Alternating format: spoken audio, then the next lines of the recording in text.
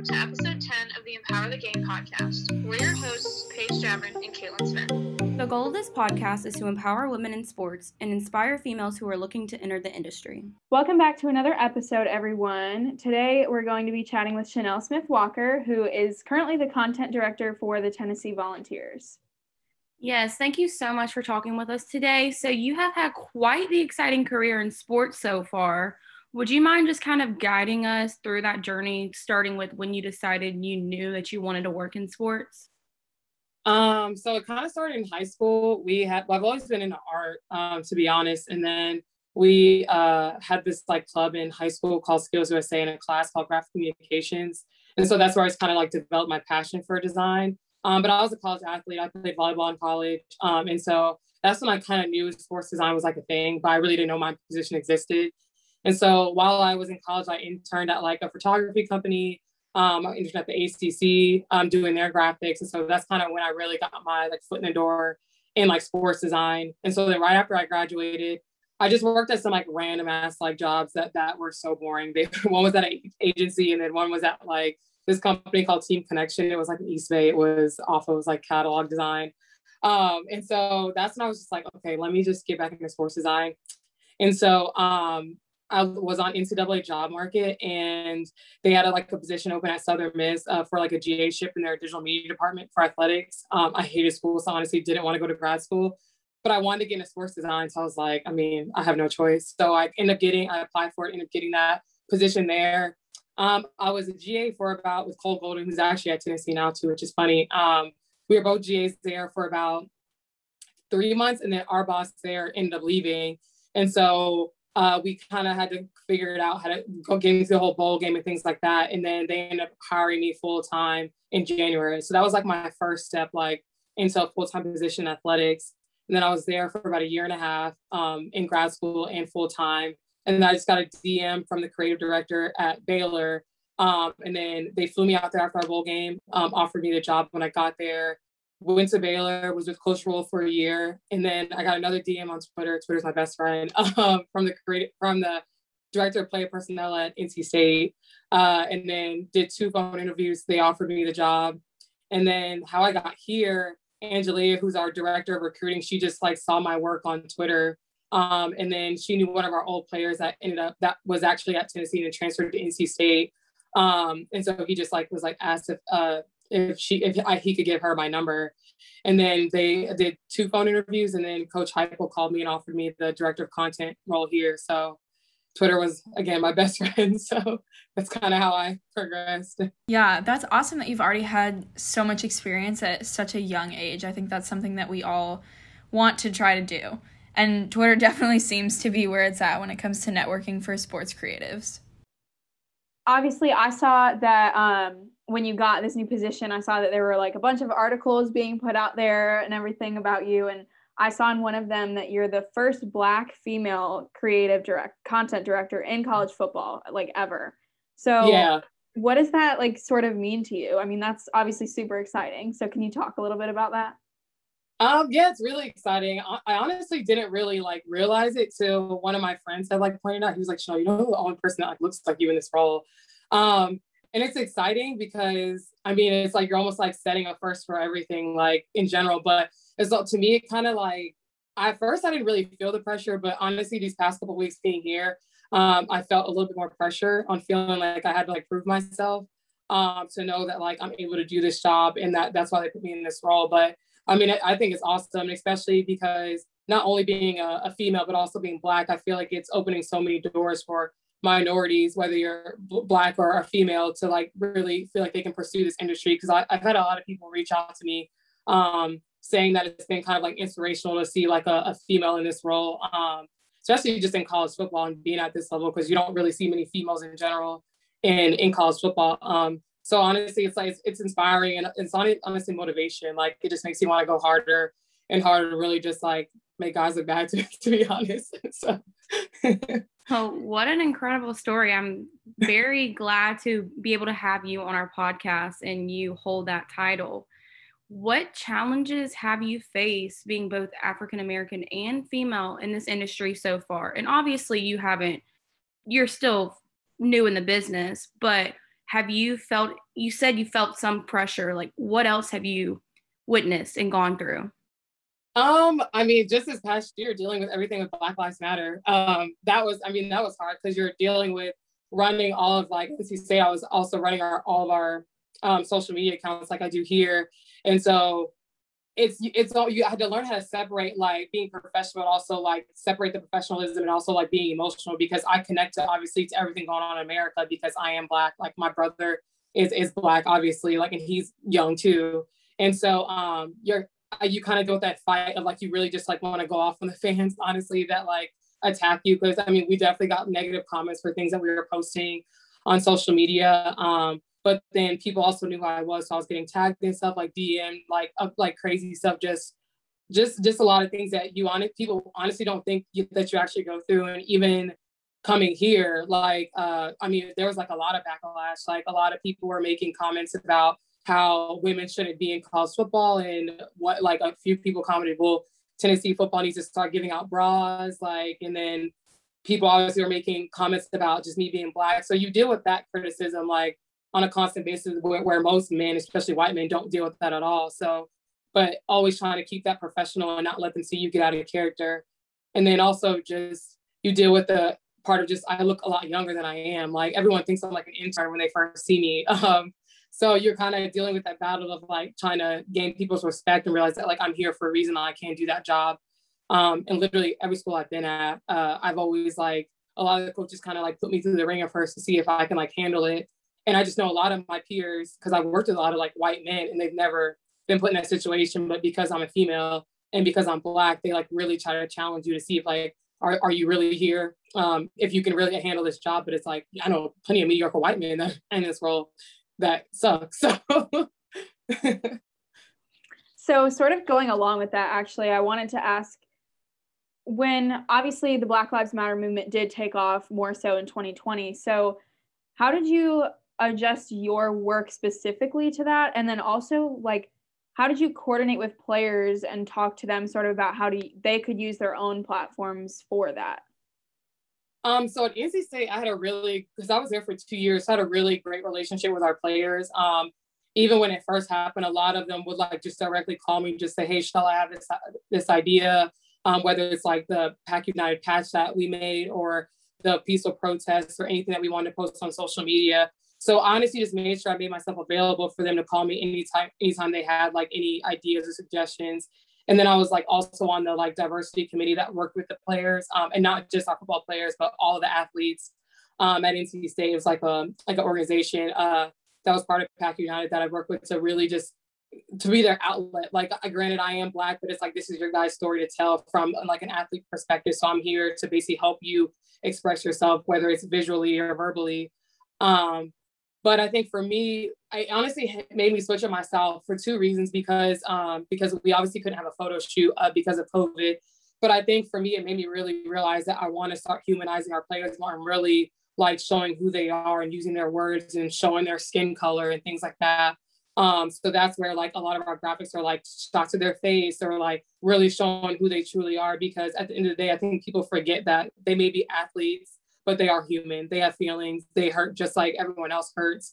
They go through things just like everyone else. And so I feel like people tend to forget that. So that's why I kind of basically our style this past season was pretty much nothing with a helmet on. It was literally mainly their face. I think that's really cool. And going off of that, kind of circulating back to what you did say, saying that we are human and obviously everything people say affects you. What kind of advice would you give to someone who wants to be in your position one day, who has to watch white men, kind of look at you and second guess if you can really do your job? I would say use it as motivation for one, like, and the biggest thing is like, don't take it personal. To me, I just feel like if they're looking at me, they're just intimidated because they know I can do it better. So never take it personal. Just always go in there confident. And to me, like, you stand for something. Like, people, I know a lot of women that get persuaded a lot by men in this industry, especially when you're dealing with high caliber coaches, especially being here and even when I was in the Big 12 and the ACC and now in the SEC, you're dealing with high caliber coaches. You're dealing with some guys, especially white guys that have been in the industry for a really long time. but just remember that you were brought a seat to the table for a reason, that you can do this job. So don't let anyone ever like tear you down or feel like you can't do it, because you can. That's why you were brought here. And that's what I tell anyone. And then just also fight for what you believe in. That was honestly what made me so close to our head coach at NC State. Like we didn't have a great relationship. Not saying we hate each other, but we just didn't really communicate when I first got there. But then when the whole Black Lives Matter thing started, and I think we didn't really connect at first because he honestly had never really worked with a Black woman, to be honest. Like he never had, like I was the first. So you always deal with that situation of like, it's awkward. Like sometimes they think we like talk different, or like we're like different type of people, but we're just normal women like everybody else. But the whole Black Lives Matter thing really opened up the door for us to have a conversation. So I think it's okay if like you have that tough conversations, because it shows people that you actually care, and that you're standing up for something that you believe in. And so that's my advice. I don't know if I actually answered the question, but that's my advice. That's actually a really good point though, about how you said that a lot of these people just haven't worked with a Black woman, or even women in general. It's something that, I mean, we sort of have to, I guess, just accept that they need to adjust to that as it becomes more of a thing. And there are more women in the sports industry, which obviously is a good thing, but it's interesting that you mentioned that, because it definitely is an adjustment, I guess, for them, which it shouldn't be, but. Yeah. When you think about where like a lot of these coaches are from, they're from like these very like rural areas, like Kansas, like in the sticks, Illinois. Like a lot of them haven't really, they may have like interacted or like seen a Black woman, but actually to work with a Black woman, there's not many in sports in general. And then especially in my role, you don't really see, there obviously aren't any. And so, except one from at Miami. And so it's an adjustment for a lot of people. And so a lot of people didn't want to really have that uncomfortable conversation. And it's not even like it's a bad conversation, just like having a conversation with a Black woman. Like it's uncomfortable for a lot of people, because I know I'm going to ask questions that I feel like are necessary, because I'm just an extremely like direct and like blunt person. But a lot of people just aren't ready for that conversation. And when you think about it, when you're in the hiring process, you tend to hire people that look like you. And so a lot of these men in these roles are white men. So they're just going to hire someone that looks like them, which is another white man. So honestly, this past year and a half is the first time I've really seen like change, like not just in college, but just like in NFL, like in other sports areas where there actually, it's a more diversity, and not just Black people, but there's also women, Asian, Hispanic, things like that. So. Yeah, definitely. So something I've noticed, obviously, is that you like you said earlier, Twitter is sort of your best friend, and you really use your social media to your advantage. And I've seen a ton of people noticing you on social media lately, and that's sort of how I found out who you were. So how would you say that you've used your own social media accounts to sort of build your brand and network within the sports industry? I think to me, I don't feel like I've actually like really used it as in like actively like have a strategic plan. But I think the one thing that makes me like stand out a little bit more is like, I'm going to be myself. Like what you see on social media is like literally exactly how I'm in person. Like what you see on Instagram is exactly how I'm in person. Like I'm a very like outgoing, talkative person on social media. So that's literally how I am in person. And I think that's why like a lot of people are just like relatable. And it's like, and again, I'm just relatable too. Like I don't look like the normal person. Like I have a full like sleeve. Like I'm like outgoing. And I feel like most creatives in general are pretty reserved, to be honest. They're kind of just more like a heads down type of person. And so I definitely feel like that's why like I just got a lot of attraction on social media. And then also I tap into so many different outlets. Like a lot of the coaches connect with me because I am Black, or like I'm a female. And then a lot of the players connect with me because I look like their sister or like their mom. And then I also have like women, obviously, like that are in sports, whether you're Black, white, Asian. I'm another woman in sports. Then I was a former athlete too. So you also have your friends that were athletes that also reach out to you and like connect with other people. So I just think I connect and just relate to a lot of people. And I also don't try to change who I am on social media. Like I'm really, this is what you get when you see me in person, when you're on social media. And I just like to show my personality. Like I'm not just going to post my work. I'm going to post me like out with my friends. I'm going to post me with my family. I'm just like a normal human being. And I honestly push a lot of creatives to be like that. Like, you don't just have to post your work. Like we want to see your face too. We want to see what you look like. Because I just noticed a lot of creatives only post their work. I'm like, show them you're normal too. Like, you don't work 24/7. Like, you may work 12 hours a day, but there are another 12 hours that you do stuff outside of work. So show that. And that's what I try to do. So yeah, that's interesting that you say that too, because I'm actually right now I'm in a class that's called Social Media and Sports Media, and we've talked a lot about how it's interesting to see that there is a human behind social media accounts. So it definitely is cool that you use your accounts to show those like sides of you and not just your work. I definitely agree that more people should do that. Thanks. Also, I completely agree. We did choose an industry where you will work 12 hours straight. Yeah. Yeah. But going back to, working with the sports team and the creative directing, what does it take to make a good visual for a sports team? And I know that's a broad question, but how would you answer that? I'm big on so my general style is I'm big on like imagery, because I just feel like especially, and you also have to look at your target audience, like when you're dealing with so on Facebook, our target audience is different. It's usually like people who are like in their 50s or older. So you can get away with like those longer form pieces or like more of like informational pieces. When you're on Twitter and Instagram, like what's the first thing that's going to catch someone's eye is an image. Like still in my 20s. So like when I'm scrolling, if I see a paragraph full of like words, I'm like, no, I'm not reading that.